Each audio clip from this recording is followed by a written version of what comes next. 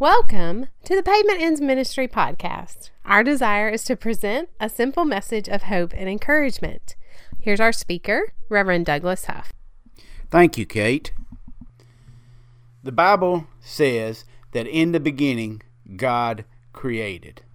I believe that these 5 words are the most important words in the Bible. Why? Because in this collection of words can be found the answer to every conceivable argument against our omnipotent Father. Think about it. These words tell us many things. The first thing is that there was a beginning.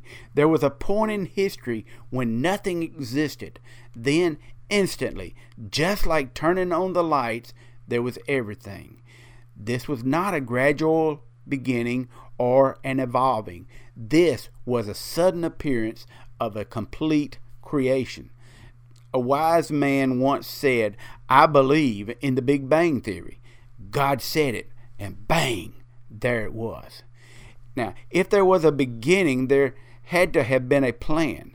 We are not an accident. In Genesis chapter 1, God said, "Let us make man in our own image." And he did. God tells us in the Bible how he brought about creation. Psalms chapter 33 says this, "By the word of the Lord the heavens were made, and all the host of them by the breath of his mouth. For he spoke, and it was done. He commanded, and it stood fast."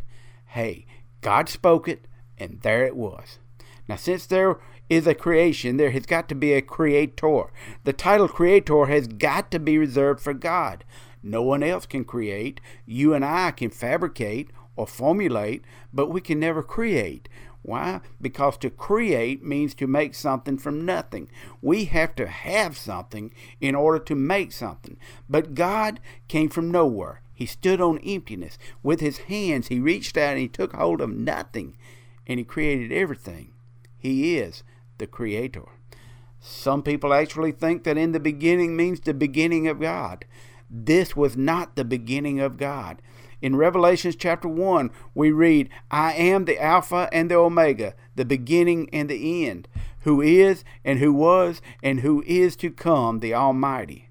This world in the beginning of time was created by a being of infinite wisdom and power who was before all times and all worlds.